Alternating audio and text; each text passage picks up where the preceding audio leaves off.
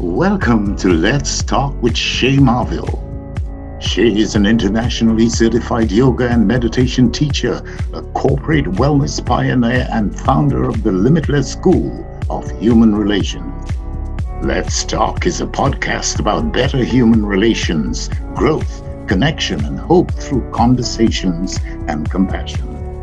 Hey, Shay, let's talk. Thank you, JC.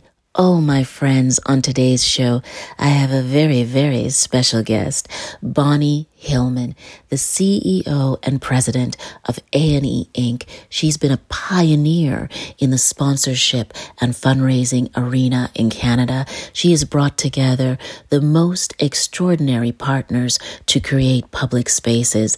Bonnie, welcome to Let's Talk. So let's talk. Thank you, Shay. It's a total privilege and honor to be here. Oh, I love that. I love that because, I feel exactly the same way about you. And in anticipation for talking to you, even though I've known you for so many years, and I still find you extremely, endlessly interesting and exciting. And because you seem to always be open to trying new things and exploring new ways of doing things.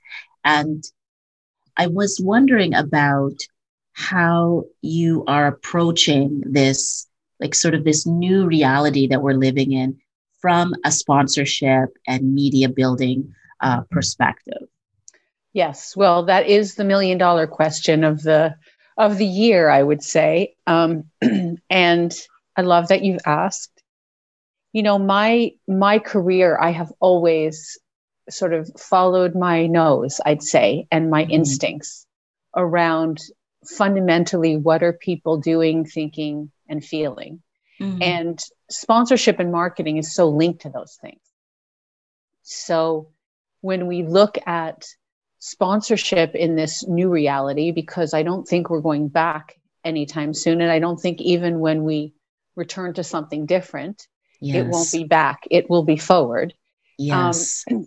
Sponsorship, the fundamentals of sponsorship, which is about touching consumers when they're enjoying something or when they're doing something that's important to them, be it a sports arena experience or a theatrical production. Sponsorship is about a brand becoming part of that experience and getting the halo effect of whatever people are feeling in that moment. And so those things, those principles still will be there. People will still be enjoying themselves in various ways. They will be doing things that are important to them and meaningful. And so a brand that figures out how to connect with that experience and become part of it in a way that makes sense for the brand and for the experience, it will be the same. The way we measure sponsorship will change because historically it's been a numbers game.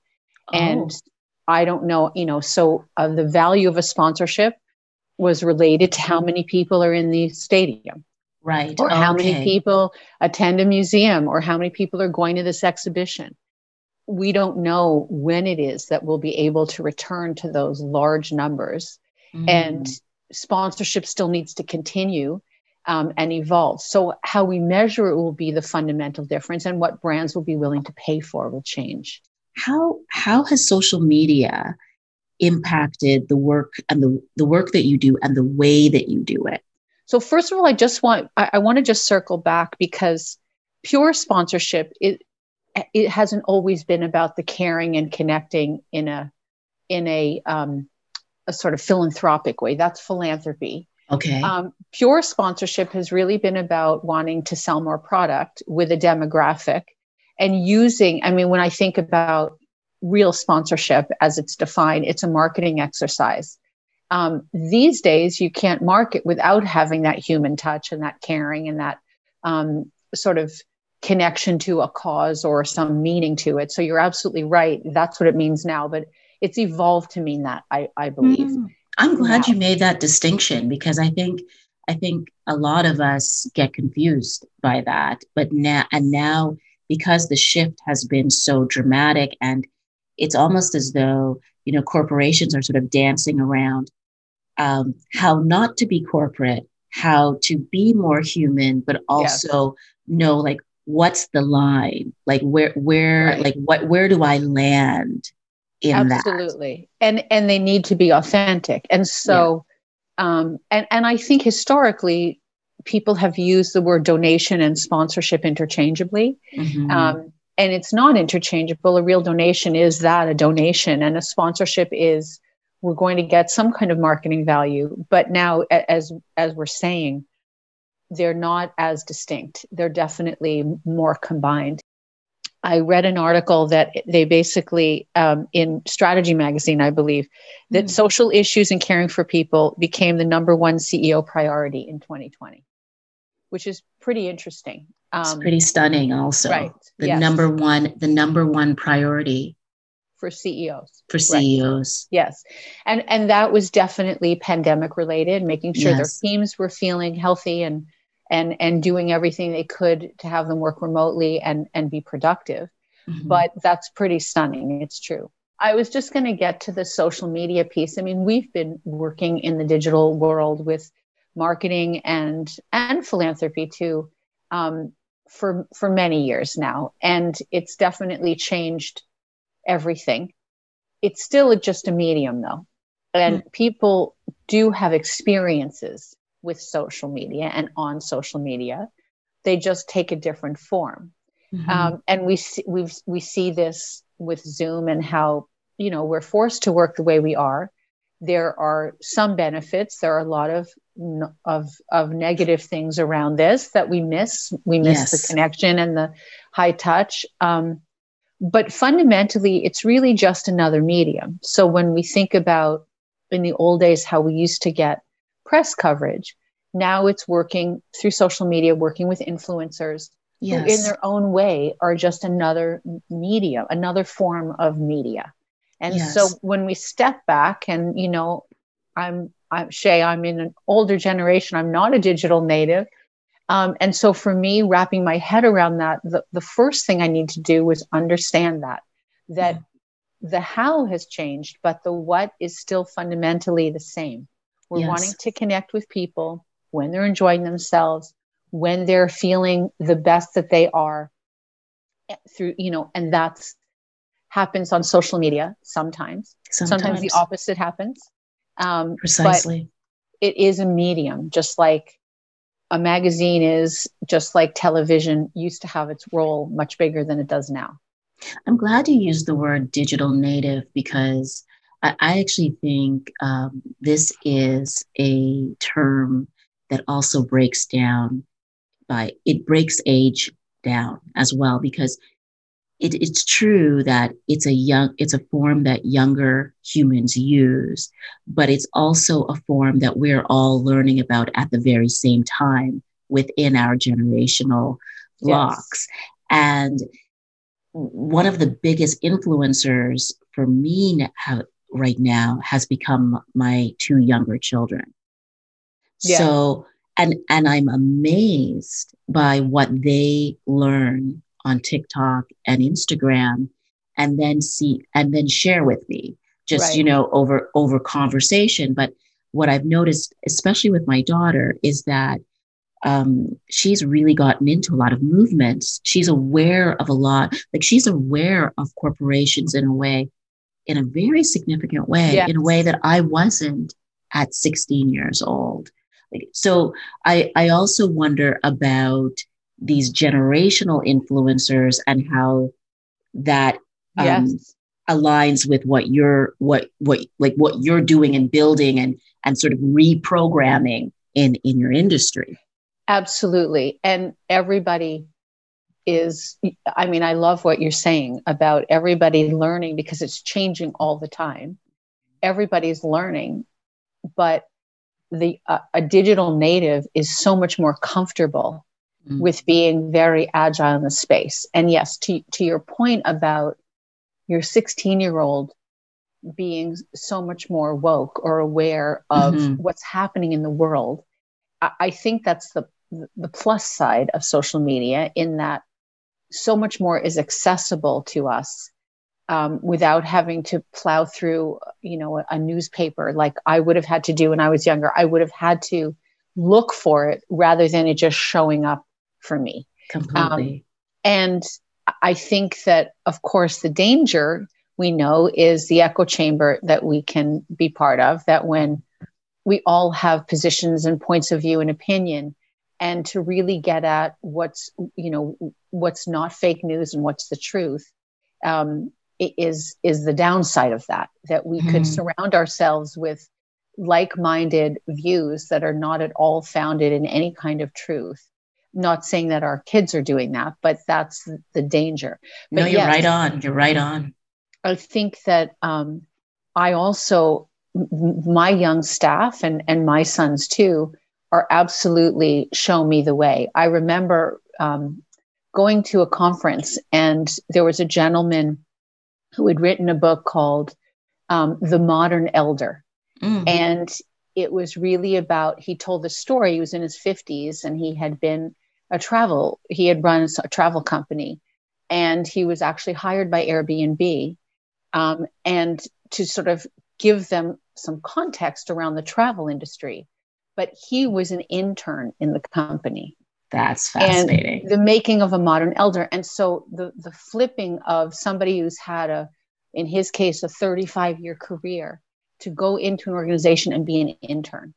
And I was so inspired by that there are people on my team who mentor me, who are in their mid-20s, around social media and around not just the mechanics of it, but really around understanding how a 28-year-old gets his or her or their news, what moves them to actually do something versus just passively listening, buy something versus not. I mean, it's fascinating. And I think that's been key for me and very humbling, to be vulnerable enough to realize that, yes, I know lots of things. I have a lot of experience, but the space I'm in now, I need my young staff. How did you get into this industry? It's a great question. I won't say I fell in, because I think when I look back on my career, there was intentionality around following my interest. And like you, Shay, I've had a fairly circuitous path in terms of following my nose and my gut and my heart, as you have. And so I would say I came into it because I knew that I was interested in ideas and people, and I liked to buy things when I was younger, especially. And so I liked the whole psychology around what makes somebody do something, either act on behalf of a cause or give money or buy something. So that understanding and insight that comes with marketing, I'll say, and fundraising, and all the things that make us, that help us influence us to do something, that interested me a lot. And I'm a storyteller. I was an English major. And so I love telling a story, and I love crafting a story around something that then makes somebody either think differently or act differently. And so most of my jobs have followed that path. I also knew that I wanted to be around smart people, and ideally people who are smarter than I, and creative people. I love the process of witnessing creativity and not just artistry or, painting a painting, but people who solve a problem creatively. And so my career took that path. I started in advertising as a very mediocre copywriter, I would say, with no humility. I'm not slick enough or fast enough to be a really good copywriter. And I know great ones, and I knew then, but I was given a shot, and I loved the process. And this was in New York in the 80s. And so it was a very particular time, as you'd imagine. TV shows have been written about it. And you grew up in New York. I did grow up in New York. Yes. I'm from New York. I worked in different marketing jobs, and then would have an existential crisis about I wanted to have some meaning in my work and make a difference in the world other than selling toothpaste, not to be cliche. And so then I sort of took my skill set, which was really about crafting a story so that somebody does something, and started working in the not-for-profit sector. initially in New York. And then when I came to Canada, my first job was where I met you at the Ontario Science Center. You were quite pivotal for me because of friendliness and kindness. And I think we really, we're talking about a lot about that now, but I don't know if people always understand how valuable that is to someone, just to make them feel like they belong. Yes, absolutely. And thank you for acknowledging me. I think it came from a natural curiosity around who are these people, and especially who is this beautiful, young, smart woman who I just want to know her. So I don't think it came from any altruistic place. I think it was genuinely me being curious. And Canada was my new home. And so I wanted to actually meet interesting, fun people. And that continues for me. Obviously, I think people in my business, I think that, I know there's a lot of talk about an extrovert and introvert. Right. It's not so much related to that, because I have felt that I can be both, actually, even though I am outgoing. But I have a genuine curiosity of people generally. So, I share that with you because I obviously can be extroverted. I learned to be extroverted because I was actually quite shy when I was young. Me too. And so I can put it on, but I know I'm an introvert because I am somebody who can be alone for long periods of time and actually enjoy it. Yes, me too. Hence the need for the meditation and having that as a practice. So it's interesting, these concepts about who's an introvert and who's an extrovert. I think there's 7.8 billion people in the world, so there are probably 7.8 billion ways to exist. Absolutely. I agree. But yes. But you were saying about your early career and how you moved into sponsorship. I realized about myself that the not-for-profit sector, as noble and important as it is, wasn't necessarily the rhythm and I was going to say style that I like, but style is too superficial a word.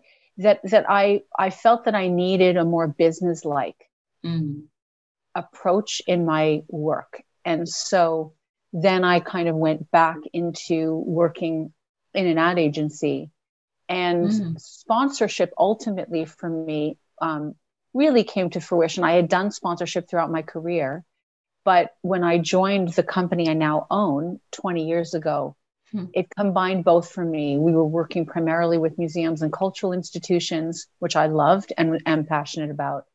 But we were doing deals, and I actually love doing deals. And as much as I love storytelling and all of that, I love bringing together two different groups and having them be bigger than each of them were on their own. Yes. And that's the core of sponsorship for me. And so I found my home in that space. And it combined my love of marketing and communicating with my wanting to make a difference. And that continues to be that for me. Is it also sort of a kind of a sense of competition within yourself that you always want to be, better? Because you have crafted some significant deals. I mean, would you be okay with sharing some of what you've done in Canada? Because I mean, it's really significant. Well, thank you for saying that, Shay. I don't know if it's about competing with myself, although that's probably one way to frame it. Yes. And I am always, it's really about seeing what can be possible. So each project that I get to work on didn't exist before. And so I then get my goodies by saying, oh, wow, okay, we came up with this idea. And I'll give you some examples.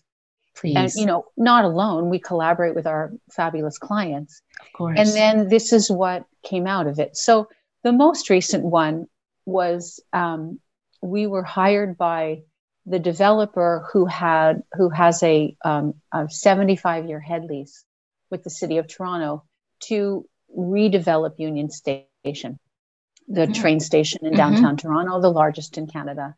And at that time, this is 6 or 7 years ago, it was really, frankly, an eyesore. People would try to avoid Union Station. There was construction on Front Street.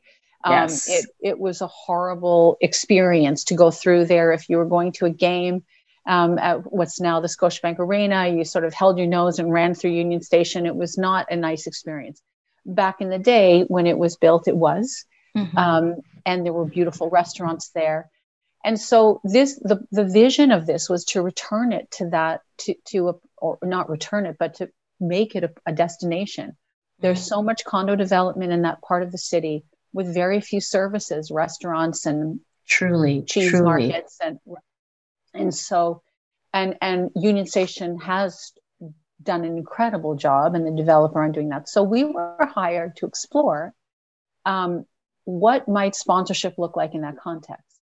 And it was a revenue exercise. There was nothing philanthropic about it. But it was, how might we paint the picture for a corporation? And we looked around the world at other train stations that had renovated themselves, because this is something now that train stations are usually located in a really important part of a city. Mm-hmm. And so if we look at London, St. Pancras Station has champagne bars and really beautiful experience there. Grand Central Station in New York City has always been that. Yes. It's a very romantic place. It's a beautiful place architecturally. Yes. Christmas shopping is a wonderful experience there. They have programs. So Union Station aspired to do that. But when we looked at all of them, none of them had sponsors. They'd have program sponsors. They'd have a brand sponsoring the Christmas market, let's say, or the holiday market, or a summer program. But no one had a site sponsor, if you will. Yes. And so we spent a year and really looked at what might be possible, and then came up with a plan for financial institutions. And we had all the big 5 banks in Canada bid on the opportunity, because they saw that this was going to be something pretty spectacular, which it is. I don't know if you've been through. Yes. Yeah, I've been for the last, 30 years, a huge user. I mean, until the pandemic, of Union Station. Union Station is very sentimental to me. It's been a meeting place. But the last time I was in there, before the pandemic, there was a DJ next to the Mick Cafe. Yes. And that was a good time before I got on the train. Exactly. And to your point, the caveat that was, everyone agreed, the city, it's multi-stakeholder, the province runs Metrolinx out of there, Via Rail is national. So many, many stakeholders, many, municipal stakeholders also. Everyone was aligned, including the sponsor, which is TD Bank, that whoever ended up joining forces had to make the experience better. Outstanding. And it could not be a big commercial looking like, oh, we're taking over.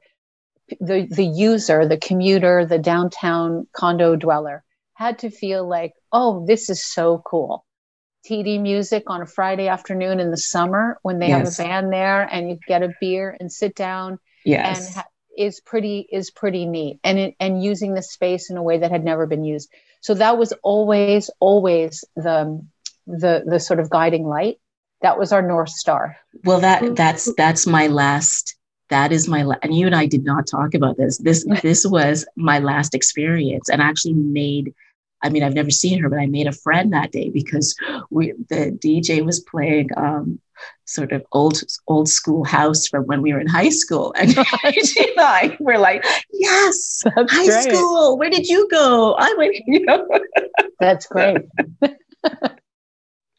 So yeah. Anyways, good. Please I'm go glad on. to hear that. Yes. Yeah. No, so that was, that is, and of course we didn't do it alone. Our client in the city of Toronto. I mean, there's a huge number of people that have to make something like this happen. TD also was an incredible partner, incredible partner, and understood the sensibilities and everything that needed the parameters. And so it was really quite an experience for everyone. And I'm so grateful that I had the opportunity to work on that. Since then, COVID put a bit of a delay. We've been working with Calgary Transit to help them figure out how might a sponsor get value in a way that brings value to the ridership of Calgary Transit in an unprecedented way. And, I used to use the word unprecedented before COVID. Now I don't want to say it, but I love working on projects that have a result that hasn't been done before. Yes. And when I look at how we stretch the sponsorship fundamentals to work for cities and projects within cities, that excites me a lot. We similarly started a project with Gare Centrale in Montreal, who's undergoing a massive renovation, very similar. Their goal is very similar to what we saw at Union Station. And so we have also been talking to the folks at Penn Station, Moynihan Train Hall in New York City. So those are the projects that get me very, very excited, because there's so many pieces to it. There's also the communication around it, which is important. The communication when you do it ahead of time, when it happens.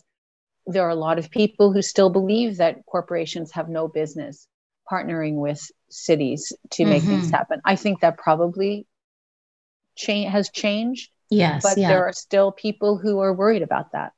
And so, but I think you get to see in the projects you've described, you get to see an opportunity for a different kind of relationship with a corporate partner that isn't about a title on a building, right? That is exactly is about kind of enlivening the experience of the people who use that space or that service. So I think, that's also the, like, going to where people are at. Right. Exactly. So that's really exciting. You've really also been driven by, building cultural experiences in Toronto. Why is that? Like, what is it about that sort of motivates you? It's a great question. Yes, I have. I've worked with, the Ontario Science Centre, the Royal Conservatoire of Music.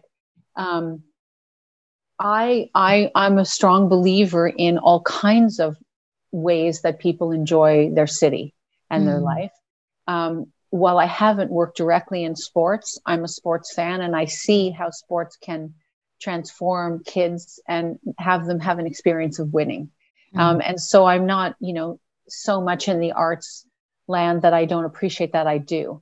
But for me personally, culture has always been the thing that's drawn me. And I have always believed that I'm going to do my best job when I've got some personal passion in the game. And so I love cultural experiences.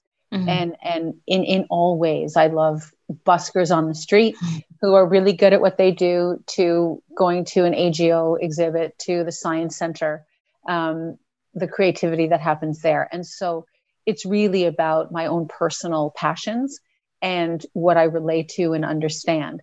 I also find that the people that work in those institutions are very interesting to me. And as I said earlier, one of the things that drove me is working with creative and smart people. And I'm thrilled when I work with really smart clients who challenge me, who think about things differently than I might. And so that's part of it. I think that the culture sector is rich with people like that too. Do you think that culture right now has the capacity to pivot in a way, like, into this, like, unknown land? Because we know that we are not going to go back to a, let's say, normal. We're going to go into something else and then something else. What does that look like for culture? Is that too big a question to? No, it is the question. Yeah. And I don't have the answer. I think that there will be, frankly, there'll be winners and losers. I think that there will be the organizations that can think about what their next generation is like, the performing arts organizations who say, okay, how do we have an experience if we can't have a full house? And there's a lot of financial implications, really. So I don't have the answer. I do believe that, like anything, we will find a new way. And the ones who, there's always an opportunity at a time like this. Yes. And the ones who aren't necessarily wedded to one way of doing it will win. Yes. I think in general. So we have to hack ourselves. Yes, exactly. Exactly. Or get some kind of cross-pollination thinking. Yeah. So, all of these organizations have boards of directors who have people from different walks of life, business or medicine or other things. I think it's to kind of bring different ways of thinking together and say, okay, how would we solve this because I think the folks working in the different cultural and arts organization have been doing what they've been doing for a pretty long time. Yes. Very hard to sort of imagine doing it differently when part of your result is the form that it took. True. Yeah. And I think, and I think also people are just individually, so many people are tired, they're sort of fatigued right now, and they're trying to figure out not only how do they keep their business going, how do they keep themselves going? Yes, right? But absolutely. Can I ask, what are you doing? Like, how are you hacking into your lifestyle to help yourself kind of reimagine yourself? It's a great question. And I was, thinking as you were speaking that it's hard to come from abundance. I think that new thinking, you have to come from abundance, not scarcity. And I think many of us right now, it requires effort, me included, to sort of come from abundance still in possibility. When you're feeling like, oh my goodness, but how am I going to pay my bill? That level. So my personal hacks, meditation has been the one constant for me. I've been meditating since I was 16. It was a birthday present my mother gave me. In her very forward-thinking ways, I was given a TM, Transcendental Meditation training when I was 16. Wow. And so I have been a meditator, mostly on, but sometimes off. I mean, I wouldn't say every single day. Yes. Since I was 16. So that's a long time. Yes. So I am fortunate because I've had that as part of my my morning anyway. And so certainly during the pandemic, that has come back super strong. It's like brushing my teeth. I definitely do that.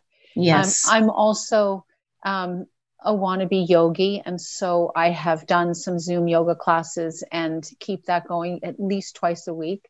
I'm a runner. I need aerobic exercise, which I haven't gotten much of, I will admit.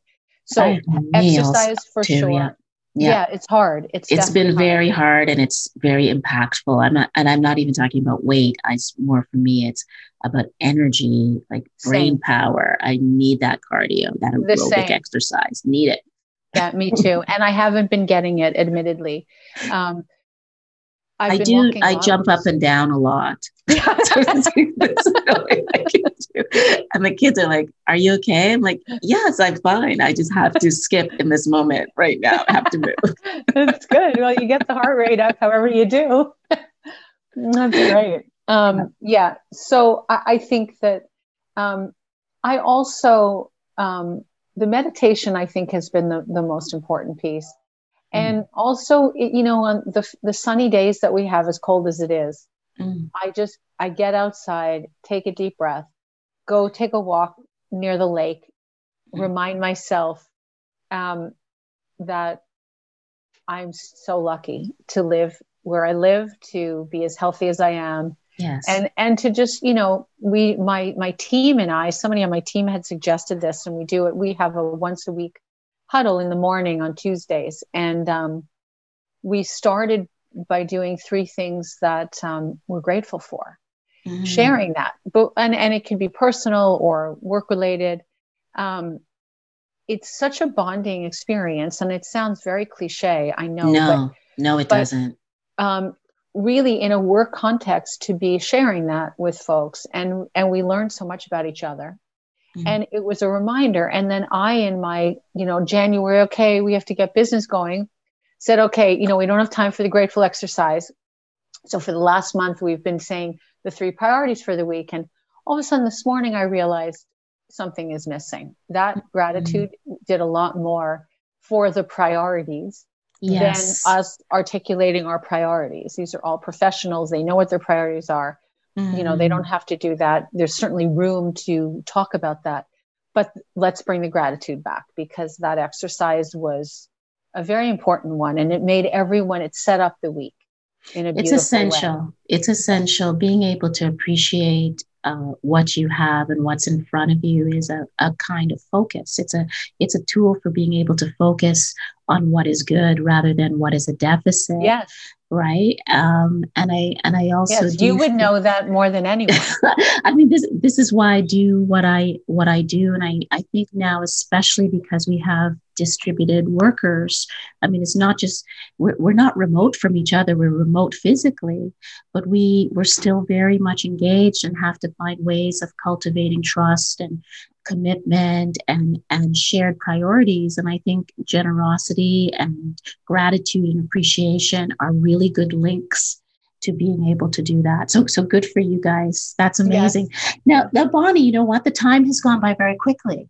We're like 45 minutes. I can't, Wow.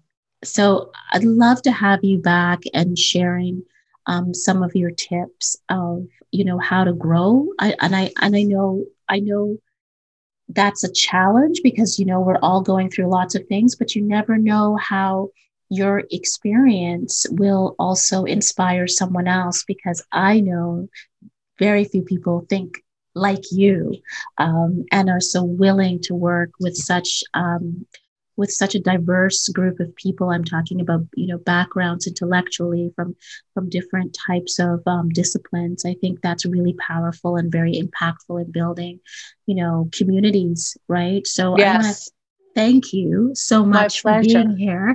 Do you have a last tip that you want to give? It's always sort of staying awake to yourself and what you're interested in, what you're passionate about, and keeping a sense of humor about it. I say this to my kids all the time. Don't be afraid to fail. Take a job because you're lucky you have one. Mm-hmm. And you're not going to love everything about it, but pay attention to what you do love about it and what you don't, and understand and learn about yourself. Every job teaches you that. And so to just be very basic, and it's probably not a tip, it's simple but not easy, is stay in tune with how you're feeling. Do I like working with this person? Do I want a bigger company or a smaller company? Do I want to do something on my own? What does that involve?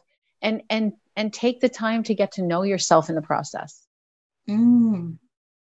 Extraordinary. I think no, seriously, because I think it's not academic, is it? It's not a linear thing. This is a very interconnected experience, trying to figure out where you belong, and especially trying to do that now as we pivot into a new world. Right.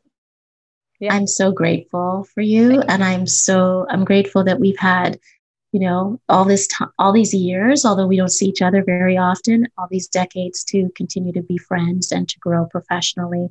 I want to wish you continued success and growth. And I think this city is very lucky to have you as one of the leading developers, creators in the sponsorship arena. So thank you so much. Thank you for joining the conversation.